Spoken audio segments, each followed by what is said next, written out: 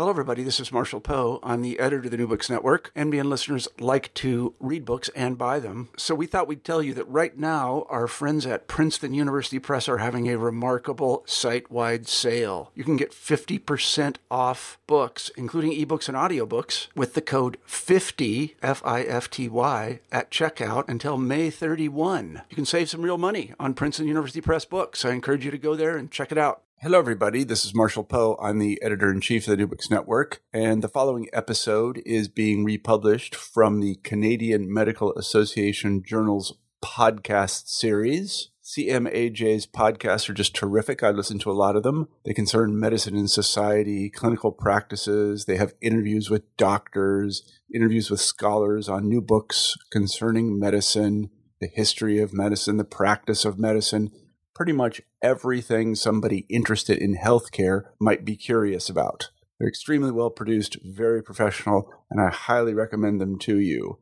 To find CMAJ's podcasts, what you need to do is just go to Google and type in CMAJ and podcasts, and that will take you right there. And I encourage you to subscribe. I hope you enjoy the following interview.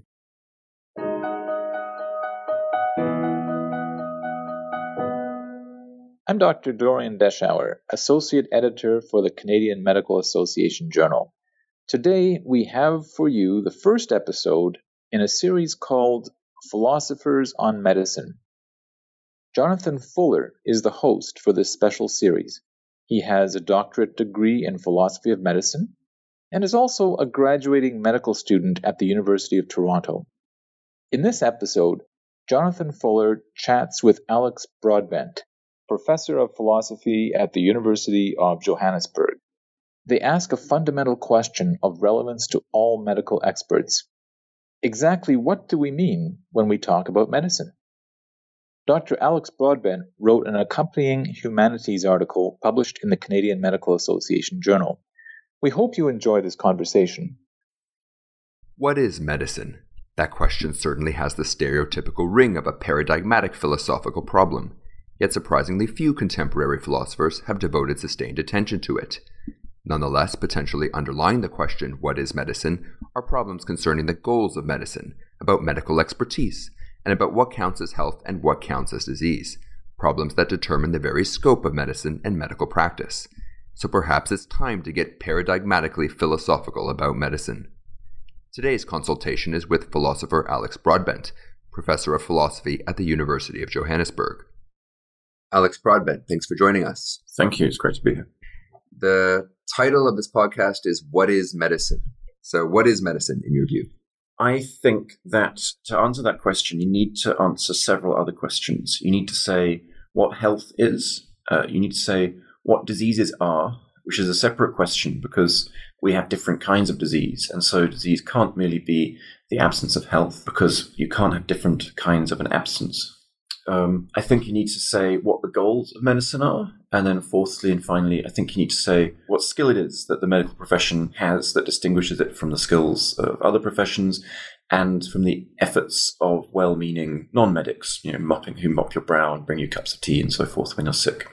I don't know, finally, what medicine is, but I have a view on each of those. And if you put those views together, I think you have a view about what medicine is. We're going to touch on some of those components today. But first, why is this question of what medicine is even a philosophical question to begin with? Well, it's partly not. Partly it's a historical question. And one of perhaps the first thing I should have said is that the way I think about medicine, medicine is medicine. It sounds like a silly thing to say, but I don't think that one can sit around as a philosopher and just set up necessary and sufficient conditions on the basis of one's intuitions. I think medicine is something that has occurred in all societies since humans stopped wandering the plains and settled and formed agricultural societies, which happened in most parts of the world between 12 and 10,000 years ago, with some nomadic societies persisting up until the present day, but generally doing, in much smaller numbers and not doing less well in a population-wide way. The responsibility for health in those sorts of nomadic groups tended to be collective. They were groups of 30 to 40, no more than that. It was a collective concern if somebody fell ill, and there isn't much evidence that such groups had specialized doctors of any kind. But when agriculture came along, and the other thing is that those groups would often abandon their sick because the group had to move, and when somebody's sick, they can't move. But when agriculture came along, that changed, and you started to get divisions of roles, and you started to get people who were specifically responsible for health, and they often tended to be, combined with religious leaders. The roles have, been together. So this is, medicine is something that has existed, in that recognizable form for at least 10,000 years. And it continues in many different societies today, in many different parts of the world, in huge variety. And even if you just look at, what I call mainstream medicine, which is the now global tradition that descends from Western Europe originally, even that is not at all monolithic. It's practiced incredibly differently in different parts of the world. And this raises a question, well, what do all these, in some cases, astoundingly different practices have in common that makes us call them all medicine? So, and that is a philosophical question, but it's about looking for something that is in common between all these various things that we see, and yet which we see as being instances of the same thing, namely medicine. What have philosophers had to say about the question, what is medicine? In my view, not as much as you might expect. There have been some things written on the relationship between medicine and morality, whether doctors have certain kind of duties, whether medicine has an internal morality. And in that context, there's been some writing on the goals of medicine. But to my knowledge, there hasn't been a kind of big picture sitting back and saying, what is this thing called medicine? And that's partly because philosophers of medicine in the 20th century have tended to confine their attention to the medicine that goes on in hospitals in Europe and in America. And even there have tended to do so in a way that's quite unrealistic. And there's almost a pretense that this is just a monolithic thing and that medicine is just one thing. And even, as I say, in the context of, mainstream medicine, that just isn't the case. There's still dramatic variation in the way it's practiced in different places. So as a consequence of that, they haven't been troubled by trying to see what different practices might have in common because they've been working with the idea that there is just one practice that's fairly monolithic. Sometimes we distinguish between scientific medicine and various oppositions, complementary medicines or whatnot, non-Western medicine. What is this category, scientific medicine? Well, historically, scientific medicine came about in the 19th century, and it was a specific clinical approach which prioritized physically observable over accounts from the patient. The medical tradition that had been present before, the Hippocratic tradition, was all about the patient, and the doctor was prized for having a good bedside manner and for, asking shrewd questions, for having a great memory and so forth. And this changed and became almost, it was quite shocking to people because it required, direct physical examinations that breached the norms of what would normally be allowed. And this is still the case. People will allow doctors to do things to them that really they wouldn't allow anyone except their sexual partners to do. They'll take off all their clothes and so forth if the doctor requires it. And the reason for this is that the doctor is trying to access the disease directly, and the patient and the patient's account is almost seen as kind of a veil between the physician and the disease, and the doctor's looking for physical symptoms of the disease. So in a clinical context, that's what scientific medicine meant. And from a kind of research point of view or a scientific point of view, the reason for this clinical approach was to enable the doctor to connect with scientific knowledge about the way the body works and then use that knowledge to treat the disease. In more recent times, that emphasis on scientific knowledge about how the body works has been replaced by scientific knowledge about how certain treatments affect certain populations. So the kind of scientific knowledge that now is brought into play is different. It's changed from being an emphasis on biological knowledge of the human body and anatomical knowledge and physiological knowledge to being an emphasis on knowledge of the results of trials and studies. But that difference is a fairly recent one, and most actual medical practice still relies primarily on the physiological anatomical knowledge. And what about this related idea of a Western medical tradition? Is that a coherent thing to say, to describe some sort of Western medical tradition, to trace medicine's roots in the West back to, let's say, the Greeks? I think it is. I mean, I think there is it does make sense, as with much of Western thought, it does make sense to trace it back to the Greeks. The route that it took is a little more circuitous than I think people normally realize. I mean, in particular, Western medicine only survives because it went ultimately from Greece into the Islamic world in the European Dark Ages and was translated into various Islamic languages and then developed and then was imported back in the 12th century or so. And I think that's not often understood, that there was this connection with the Islamic world there in the Western tradition. And I think the claims that people make about certain Hippocrates having said this or having said that, Hippocrates clearly was a person, but we know really nothing about him. And it's pretty clear that the people who wrote his, there was an authorial group that wrote the various texts that are attributed to him. So historically, it does make sense to trace back to ancient Greece, but the details of how that tracing goes are often much more complicated than are normally thought. I do, however, think that now it doesn't really make sense to call it Western medicine because of the fact that it's globalized so extensively. I think that what was Western medicine is really better called mainstream medicine. And the reason for that is that it enjoys really unparalleled levels of support from states around the world. It's developed and it progresses around the world. It enjoys a unique reputation for effectiveness. It's perceived as being uniquely effective. And it does have a special place among medical traditions. And I don't think that it's particularly any longer associated with the West, even if it does originate there. Contemporary scientific or mainstream medicine is quite different in a lot of ways from ancient Greek medicine. Why do we call these two kinds of practices medicine? Well, it's a good question. I think one of the reasons that we call practices medicine has to do with what we think doctors are able to do. And what I think doctors do is they engage in an inquiry into the nature of the causes, the nature and the causes of disease. Both the Hippocratics and contemporary doctors engage in that inquiry. If you go and see a doctor, they're going to try and find out what's wrong with you. And that was the case, and it is the case. And they may come up with very different answers, but that fundamentally is what they're going to offer you. They may be able to cure you, but they may not. But even if they don't cure you, that's their first goal. They're going to be engaging in an inquiry into what's wrong with you. So that's what doctors do. Is it a separate question to ask about the goals of medicine? I think it is. And I think that it's very hard to deny that among the goals of medicine, curing is paramount. I don't think we would have medicine if we didn't want to get rid of sickness. I don't know if that's the only goal. And I don't mean to say that in every single medical interaction that is the goal or anything like that. But I think we probably also want to attain understanding from medicine, and we also want to attain predictive knowledge. We want to know what's going to happen to us. So those are also goals of medical practice. I think all three of them are goals. I think that the goals of attaining understanding and attaining predictive knowledge are achieved much more commonly than the goals of cure. I mean, ultimately, we all die. And ultimately, most of those people would prefer not to. But medicine, nonetheless, explains to us what's going on, helps prepare, and so forth.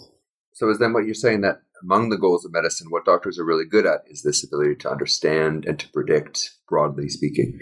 Yeah, their understanding far outstrips curative ability. And predictive knowledge, likewise, a good experienced clinician is likewise able to tell you what's going to happen to you, even in cases where they can't cure you. There are many, many cases still in contemporary mainstream medicine. There are lots of cancers and so forth that we're not able to do a great deal about. But there are also, common things, back pain of various kinds, slipped discs and so forth, depression and anxiety and so forth. We can do some things about them, but we can't universally in all cases do something about them. But nonetheless, we still have people who are experts in these fields, and their expertise, therefore, can't be in curative ability if they're not always good at that. So I'm suggesting that their expertise lies in their ability to provide understanding and to predict what's going on. And then, things like the common cold. For these things, you don't actually necessarily expect the doctor to be able to cure you. You expect a doctor to be able to maybe give you a cough syrup or something. But that really isn't the same thing as a cure. It's just that we've become used to, in certain cases, not expecting more than that. So there are other professionals that a person might go to during their lifetime in order to seek understanding and prediction. They might go to a lawyer to help them understand their legal situation and predict what might happen if they take a case to court. So what would distinguish physicians from lawyers then? It has to do with the topic that they are trying to get understanding and knowledge, predictive knowledge of, which is health and disease. So medicine is concerned with health and disease, and that's the area in which the doctors, physicians, or the medical profession as a whole is expert at offering understanding. There are lots of philosophical debates about concepts of health and disease that go back quite some time now, and there doesn't seem to be a consensus definition among philosophers, perhaps not surprisingly. How important is answering this question from a philosophical perspective? What is health and what is disease, in order to understand the nature of medicine? Do we have to come up with an answer to those questions before we can really get at what medicine is and what it does? Ultimately, we do need to understand what health and disease are if we're going to understand what medicine is, yes. And it doesn't mean that that's the first or the only question. I think all four of the things I mentioned, understanding health, understanding disease, understanding the goal of medicine, and understanding the skill or competence that medicine has, you need to understand all four of those things. I don't think any of them is prior to the others, really. And in all four cases, we have some intuitive grasp, so we can work on one of them without having solved the other. But ultimately, yes, we do need to understand what health and disease are if we're going to really understand what medicine is. So you've laid out a few dimensions. So mainstream medicine might have its particular competencies, goals, understanding of health and disease. In what ways do alternative medicines differ along that spectrum?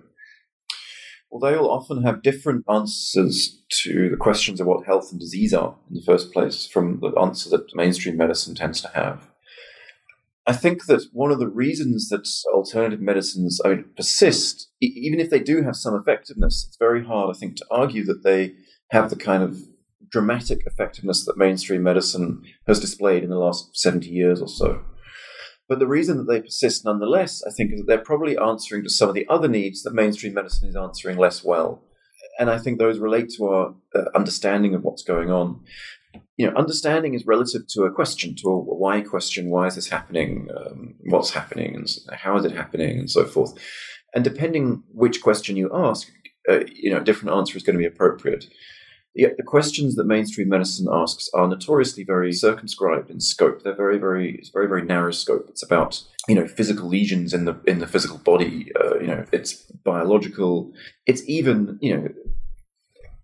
people have spiritual and emotional needs and so forth. And many alternative medicines offer explanations that are partly answers to questions, like why me? How does this relate to what else is going on in my life and so forth? And they purport to offer answers there in a way that mainstream medicine simply won't even countenance the question. So I think that's part of what's going on there. But also the needs that alternative medicine is answering. There may be some sort of spiritual needs and so forth, but it's not just sort of the spiritual, so to speak, that's excluded by mainstream medicine. It's even quite natural things like social context. So even other medical disciplines outside of clinical medicine, such as social epidemiology, criticize medicine for ignoring things that we know affect health, like income level, race, gender, and so forth. So there are many questions that mainstream medicine simply doesn't even purport to offer an answer to. And, we look for answers to those questions, I suggest, because we expect medicine to be able to give us understanding. I think alternative medicine probably also often has different conceptions of what the goals of medicine are. As I said, it may be more holistic, thinking of health as a whole person thing, and that's very attractive intuitively. The Western medicine did used to think of health as a whole person thing. Hippocratic medicine saw disease as an individual affliction of a whole person and did not primarily discriminate between different kinds of disease. I mean, that did come later, but conceptually, diseases were caused by imbalances in the individual person. And so each disease was a personal thing. And that has a huge amount of intuitive appeal to people because, one experiences it that way. And if the goal of a medical tradition is to, fix the whole person, then that's obviously going to be very, very appealing. So I think there are going to be differences in all of those things. You provided several potential loci at which we could have debates about the scope of medicine. So one way to have these debates is, well, if we've settled on the goal of medicine as being in some way to understand, predict, and treat disease and promote health, then you could ask, well, what is disease and health? And we can expand and contract those understandings to include, for instance, social determinants of health and social circumstances more generally, or we can contract those definitions as well and lessen the scope of medicine. And likewise, if we settle on an understanding of what health is and what disease is, then we can debate about the goals of medicine, whether it need just be promoting health or whether promoting well-being, some other concept might be among the legitimate goals of medicine. Is that right? So in other words, can we understand a lot of debates about what should and should not fall under the realm of medical practice as being debates about these various different dimensions of what counts as medicine? I think that's right, yes. People have different conceptions of what medicine is, and that leads to quite sometimes vitriolic disputes about what should or should not be covered under a health insurance scheme, what should or should not be the objectives of development of drugs. If one has a notion where disease is, a physical malfunction of some kind which causes identifiable problems for a person, and then has the view that the business of medicine is to treat diseases, then one is going to take an unsympathetic view to some doctor who prescribes, say, an antidepressant to somebody who doesn't have depressive disorder, but the doctor can see that it will help that person deal with, a stressful job or whatever it might be. And that kind of thing gets heavily criticized as medicalization. It also gets very commonly done because doctors don't actually see their roles like that. The Hippocratic tradition remains very strong in general practice in many cases, and doctors will often see their role as basically helping the patient with their life in a much more general kind of way. So you get these kind of disputes between people who say, look, there's over-prescription, there's over-medicalization, and they're probably right in some part. There is, no doubt, over-prescription, over-medicalization, unnecessary worry, unnecessary cost, and perhaps harm being done by more use of drugs than there should be. But there is also the use of drugs to make life better for people in a way that is only problematic if you think that one shouldn't be using drugs to make life better for people. You should only be using it to treat diseases, and diseases are understood in this very black or white way where it's either there's something physically wrong with you or there isn't. So that's an example of a case where people have different understandings about really what medicine is and what its role is in life, and where probably the official position of the medical establishment is actually probably at odds with the majority position in the population and with the majority of practicing general practitioners at any rate. Why might thinking about these highly abstract questions about medicine actually be useful for medicine? It will be, I think, useful for medicine to avoid, I think, unnecessary and sometimes, as I say, quite acrimonious disputes. And it's also useful because ultimately it's not good for medicine to have a misconception of itself or to be wrong about its own goals or to be out of tune also with what society wants of it, or to find itself getting caught up in internal disputes which aren't resolved. And as with many of these things, it's actually often easier to resolve potential disputes if you take them out of the context, which is where I think philosophers can usefully play a role, and you debate them in a less emotionally charged, professionally charged setting where people's careers aren't on the line. It's more of an abstract question, and then you come to the abstract answer, and then you're able to bring that back. That's the key part, is one has to then bring that back to the practical world. So at some point, if medicine were to change to a great enough extent, we might not want to call what evolves from our current mainstream medical tradition medicine anymore. What would a kind of post-scientific, post-mainstream medicine look like? How different would it have to be before we give up the term medicine? I don't think the actual content of medicine makes much difference to whether we call it medicine. What determines whether we call it medicine is whether it has certain goals, or whether the people who do it have certain skills. And when those things are in common, we're going to call the thing medicine. And when the notion of health and disease is recognizably in common as well, we're going to call anything like that medicine. So even if medicine changes dramatically, which it probably will, given that it has, we're still going to call it medicine if the goal is to make people better, and if it achieves that or at least providing understanding and providing predictions. And if the things that it's making people better from are recognizably diseases and the things that it's aiming for are recognizably health, then I think we're going to be still calling it medicine. Where it gets complicated, as I was suggesting before, is that it may be that medicine is increasingly challenging its own notions of disease and its own role in relation to disease by actually just seeing itself as assisting people living life more generally, as opposed to curing specific diseases. I suspect that's probably where we're going to see the most distortion of what we currently understand as medicine. And with that, I'll call this interview to a close. Thanks very much for joining us. Thank you very much. That was Jonathan Fuller, who has a doctorate degree in philosophy of medicine and is also a graduating medical student at the University of Toronto. He was speaking with Alex Broadbent, professor of philosophy at the University of Johannesburg. For more podcasts in the Philosophers on Medicine series, stay tuned to CMAJ Podcasts.